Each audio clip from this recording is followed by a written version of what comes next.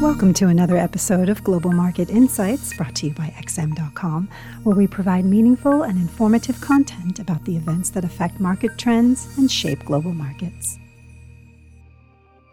Welcome to XM.com for the Daily Market Comment podcast by Haralabos Pissouros for Wednesday, October 26th. I'm Christina Marujos. The US dollar underperformed against all the other major currencies on Tuesday as weak data added to hopes that the Federal Reserve may need to slow its aggressive pace of interest rate hikes. US single-family house prices fell sharply for the second consecutive month in August, and even more than in July as higher mortgage rates continued to weigh on demand for housing. Also, the Conference Board Consumer Sentiment Index for October slid by more than anticipated amid rising concerns about inflation and a possible recession next year. Although the report revealed that households remained willing to buy high-priced items, it also offered signs that the Fed's interest rate hikes are starting to weigh on the labor market. Thus, consumers' intentions to buy big-ticket goods may fade as the wounds of the economy deepen. After all, the economy may not feel the full effect of the Fed's cumulative tightening until next year. Still, the effects are unknown, but market participants hold the view that recession risks are growing and weak data add credence to that view. Taking into account reports that the Fed may slow its interest rate increases as soon as in December, they have brought down their rate path projections.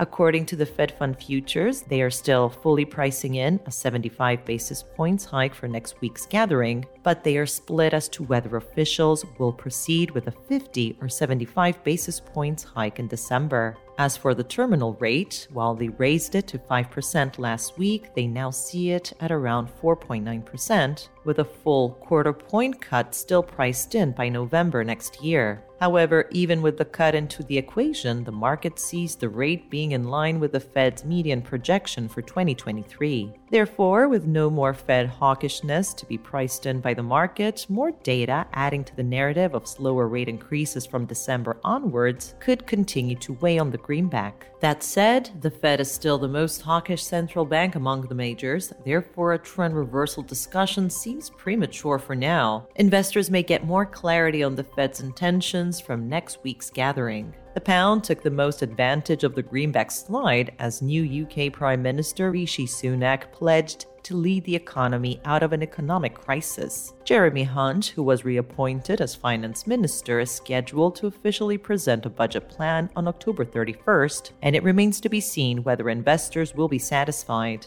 That said, the pound is not only driven by politics. After the political storm has settled, the probability for a full percentage point hike by the Bank of England has dropped to 35%. A slower rate path by the bank may not be indicative for taming double-digit inflation, and thus traders may remain more concerned with regards to the performance of the UK economy and not only. Due to the UK's twin deficit, the pound has developed strong risk-linked characteristics, and thus anything reviving fears over a worldwide recession could also weigh on the currency. After the pound, it was the turn of the Aussie to beat the dollar as the larger-than-expected acceleration in Australian inflation during the Asian session today may have encouraged some traders to steepen somewhat their Reserve Bank of Australia rate path projections. However, following the 25 basis points hike at the prior gathering, most investors still believe that officials will continue with quarter-point increments only. The loonie also gained decently against the US dollar, with the Bank of Canada decision scheduled for later today. In contrast to the RBA, investors believe that this bank will not slow down.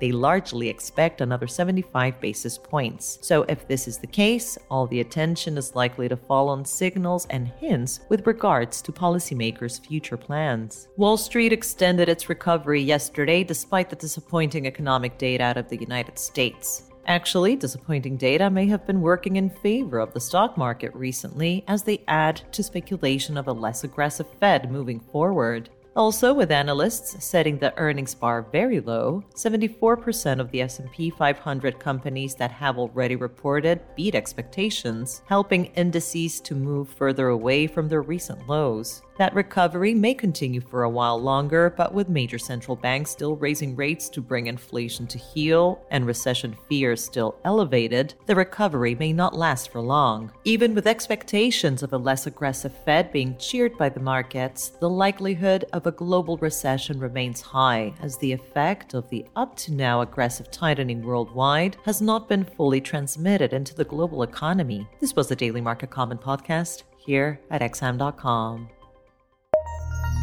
Thank you for listening to another episode of Global Market Insights brought to you by XM.com. For more in-depth technical and fundamental analysis, be sure to visit www.xm.com/research.